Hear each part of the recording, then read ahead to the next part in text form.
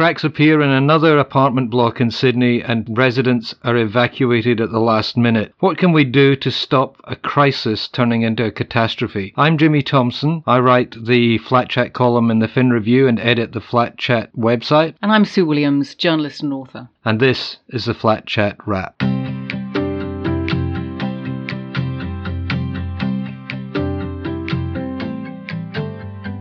Okay, Sue, we just had another cracks appearing in a building, people turfed out onto the street, not able to take their belongings or their pets or whatever. What do we do? What's happening? What's going on? It's horrendous that this could happen again, isn't it? So close to Opal Tower. It's just unthinkable. But then it makes you think that how many other blocks are there waiting to be discovered, with cracks waiting to be discovered as well? Well, when you think about it, I mean, the government is saying, we're going to tighten regulations, which they said they were going to do after Opal. But even if they'd brought in their building commissioner that they're talking about, would it really have made any difference? I don't think so. This was always going to happen when it was going to happen. Right. It's very difficult to say, because I guess the inquiry hasn't found out exactly what the problems are yet, have they? They haven't discovered who is responsible. It's always hard when you've got developers using subcontractors. You know, are they actually supervising them well enough? And they probably aren't, one has to think. And at a time we've got so much self-certification, that seems to be a huge issue as well. Yeah, well, certainly at the time this was built, it was back in the bad old days when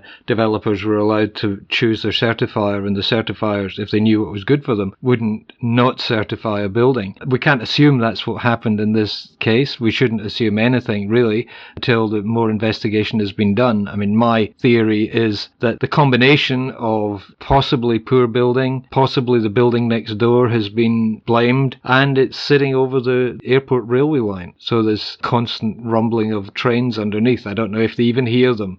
But, you know, all these tiny little things, it's the butterfly beats its wings on the Amazon and it causes a storm somewhere else. Sure. No, that's right. But in the meantime, you've got to feel terribly sorry for the owners and the tenants who have kind of been left in limbo, really, not knowing what's going to happen.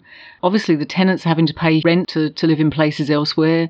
Owners who were living there are having to find alternative accommodation. I mean, this is a terrible situation in the 21st century in Sydney. And if we get a reputation for our buildings crumbling, I mean, that's going to be awful for the future. Do you think that this is likely to be the last time we see this in the next year or so? I certainly wouldn't put money on that. Because I reckon these things are cyclical. At the very least, you know, the regulations that pertained when that building was being built pertained to another whole bunch of buildings elsewhere. And if there was laxity in the whole certification thing or the building practices, or maybe they were pushing the envelope a little bit in terms of what could be done and they thought would be structurally sound, all builders, all the developers would be using the same sets of criteria. So I think there's a generation, if you want, of buildings that could be at risk. Yep, you're quite right. And it was interesting because the government said, well, this is a very different situation to the Opal Tower, because this building was built in 2008 and Opal Tower was built in 2012. And I thought, it was only 4 years. How can you say it's a completely and utterly different situation? Well, Kevin Anderson, you know, who is from Tamworth. Our Fair Trading Minister. Our Fair Trading Minister, yeah. I mean, for a start, he started going on about the Strata Corporation. And I'm sure a lot of people were going, well, what is that? Yes, because he was saying, yes, but we're going to talk to the owners and the Strata Corporation. Oh, right. Yeah, who are they? What is this body? Look, you got to feel sorry for the guy. He's got something like 55 different pieces of legislation come under his remit as fair trading. It's something that we've said many, many times, that fair trading should have its own exclusive ministry. But nobody cares. You know, nobody in the government cares. It still hasn't got to them that there are huge numbers of people living in strata in New South Wales and in Sydney especially. And it's kind of like, yeah, you can be with the guy who looks after broken toys and broken kettles and dodgy mechanics, and that can all come under the same umbrella. Like, there's never any problem in those areas either. Yeah, but these are people's homes we're talking about, the biggest investment of their lives. This is a huge issue, and it should be taken really seriously. When Minister Anderson said today that there was a crisis of confidence in the building industry, I think there's a crisis of construction. That's right. That's what the crisis is. Yeah. Nobody's as you said, nobody's checking the subbies. And as we know from our own experience, variances over the years. The developer comes in and puts a plan to council, and it gets the architect to draw the drawings up, and everything looks fantastic. And then the next thing the developer does is to say, how can I maximize my profit? So the developer goes to the builder who offers the lowest cost to actually build the building. And then the builder goes to the subcontractors, and they each individually get squeezed on how much they can charge for constructing the building, putting the tiles in, putting the flooring in, putting the lighting in, whatever. And that's where the squeeze happens, because these guys start cutting corners because they've got to make a profit as well. Yeah, and there's no overall oversight of the whole actual building and the whole actual process either. No, after the Opal crisis, they were talking about the certifiers being at blame. Certifiers don't go into buildings. And in fact, in some companies, they are told, don't even park your car outside the building because somebody will say you must have been in there. And as soon as they set foot inside the building, then they become responsible for anything that they might have checked. So what they do is they sit in an office and they get the invoice or the report from the plumber, and the plumber says, I checked my work and it's fine, and they go, right, check, that's been checked. That's what certifiers do. You can't blame them. You can blame the system because maybe they should be going into buildings and checking, but they're not. No, that's right. They're just kind of paper shufflers, really, aren't they? Well, yeah. But most people would think, a certifier will go and actually check every single thing that's happening in the building and make sure it's done properly. And that's nothing to do with certifiers at all.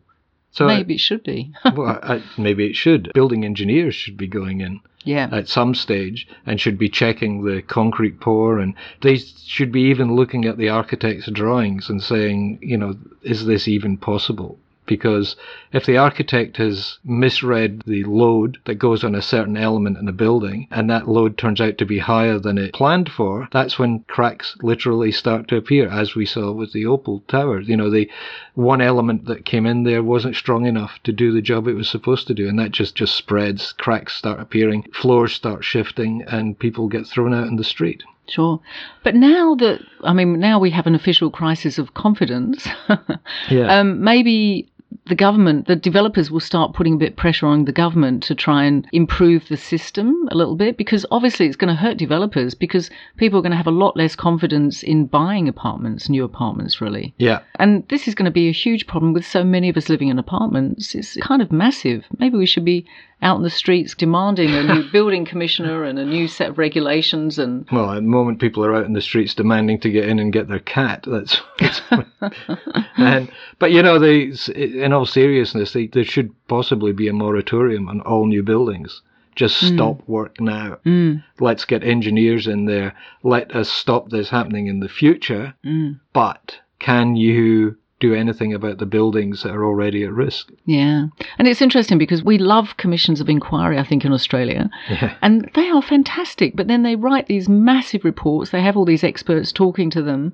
And then the reports just get filed and nothing ever happens. So you kind of think, well, what is the point of having a commission anyway, a royal commission? Some people have been calling for that. I also think that the government has to take responsibility. I mean, if you look at ultimately who is responsible for these buildings that are cracking, and there are other buildings around, and as we know, there will be buildings that have problems and they're saying nothing. Their strata committee know that there are problems in the building, and they're either hoping they can quietly fix them, or they're going, let's sell out before people find out that the building's falling down, because as soon as the word goes around this building is suspect, then the value of the property just plummets to almost zero. Yeah. As we saw in the Opal Tower, people were being offered half the value of their apartments to sell out, and I think some people were taking it too. You can't blame them, can you really? Well, no. But heartbreaking. Well, it's not just that you've lost the value of your apartment, it's the nightmare that lies ahead of you as you try and get some sort of compensation. It's that complex and that difficult.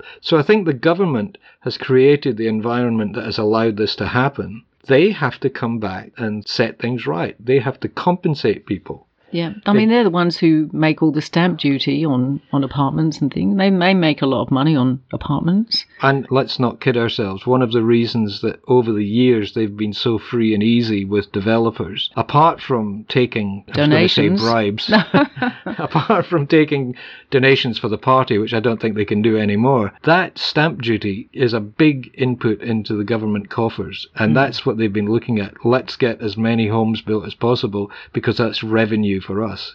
Well, it's just not acceptable if the other side of the equation means people's apartments are falling down around their ears. That's right. You can't have revenue without responsibility, really.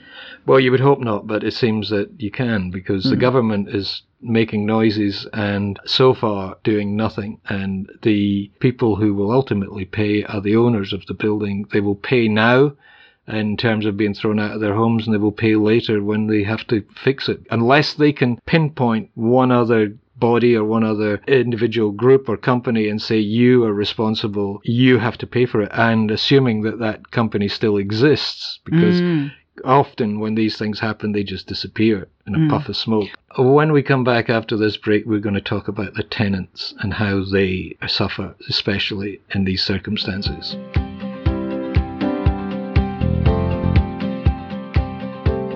So, this morning a spokesman for the Tenants' Union was pointing out that the people who really suffer in these crises are the renters, the tenants. We will look at the Opal Tower, although a lot of those, funnily enough, a lot of those were Airbnb guests. Right.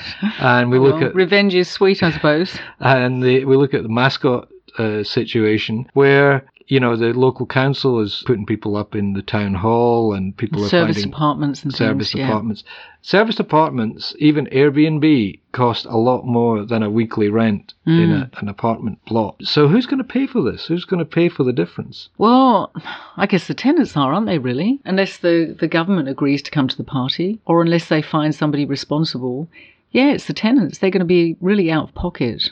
And many of them have pets as well. I mean, we saw pictures of them coming out of the building, with pet carriers and things. So when you've got a pet, you can't really go and stay with family or stay with friends. You've got to kind of take whatever other accommodation you're offered. And a lot of hotels will not allow pets as well. A lot of Airbnb won't allow pets. So you're really stuck. And then, I'd imagine that some people are exploiting this. But I hear that at the Opal Tower, for instance, there's some landlords are saying, well, the fact that you can't get into our apartment is not our fault. You still have to pay your rent. Oh, my goodness. Now, even though the law says that the place has to be habitable and the rent can be reduced to zero if it's uninhabitable, but you're still getting landlords saying, well, we're going to take you to court, we're going to take your bond and all the rest of it. Oh, how horrendous. So, just to add to the problems. And even if the landlord says, okay, I will get compensation from whoever, off you go and find somewhere else to live temporarily, but it's still an extra cost. It's not just a hassle, it's an extra cost. And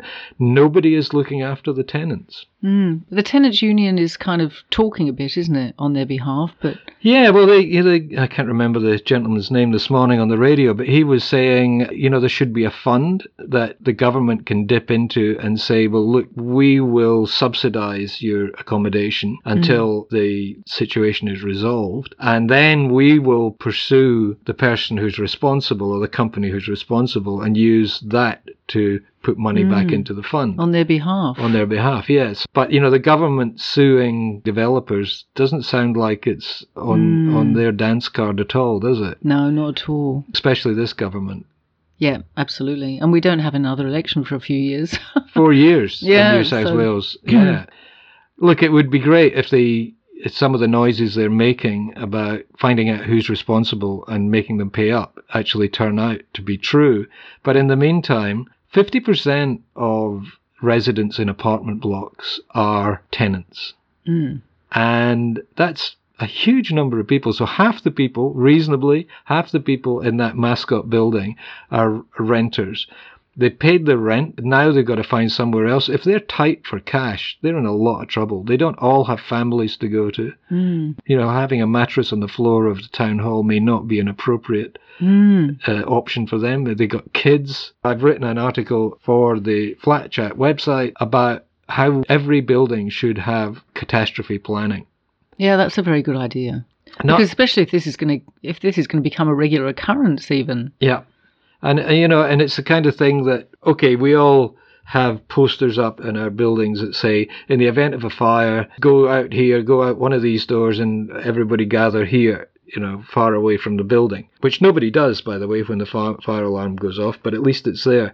But if there was some sort of document that gets prepared, gets agreed at the AGM, gets updated every year in terms of costs, that says something like, okay, here are the protocols. In the event of evacuation, this is a number to call. Here are the potential accommodation options. This is the process, the protocols that we would use so that rescue services can go in and get your pets or your medication or whatever, that kind of thing. So it's there, so it's written down, so that it's not this running around, people trying to reinvent the wheel every time it happens. I mean, insurance companies could draw up a template to help buildings, couldn't they, really? Yeah. I think people were assuming that this building and other buildings like it would be covered by insurance. The Opal building is covered by warranty because it's new, but a building that was built 11 years ago is not covered by any warranties. And my understanding is that for strata insurance to kick in, it has to be related to an event. Right.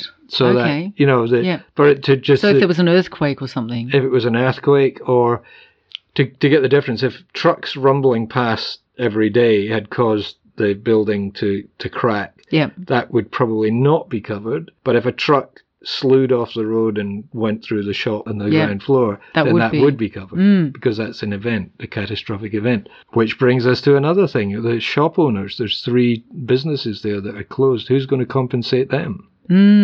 Yeah, and I saw them on TV the other day and they look very distressed. I mean, they're quite new businesses as well. Yeah. That's very hard for them.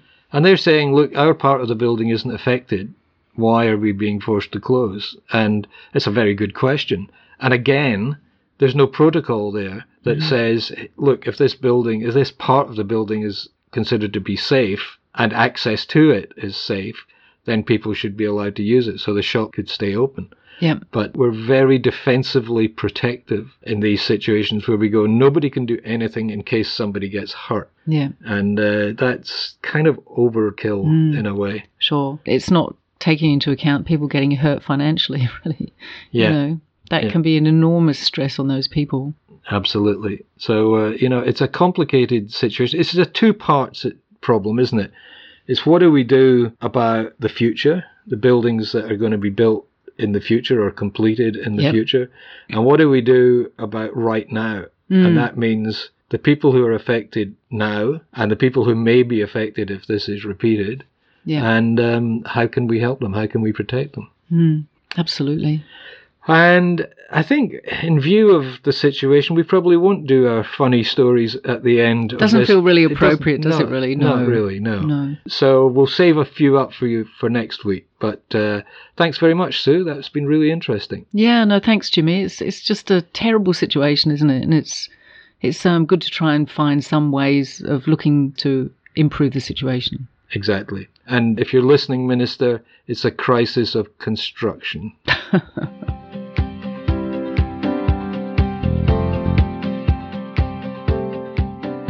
If you enjoy listening to these podcasts, you can subscribe completely free of charge on iTunes or other podcatcher software on your devices. That way you'll get fresh podcasts delivered directly to your phone, tablet, notebook or computer as soon as they are posted. Please give us a rating, especially if you like the pods, and we love it when listeners pass on the podcast to family, friends and colleagues. The more people who listen, the happier we are. And if you want to know more about apartment living or have specific questions you need answered, please go to flat-chat.com.au. I'm Jimmy Thompson. Thanks for listening. Talk to you again next week.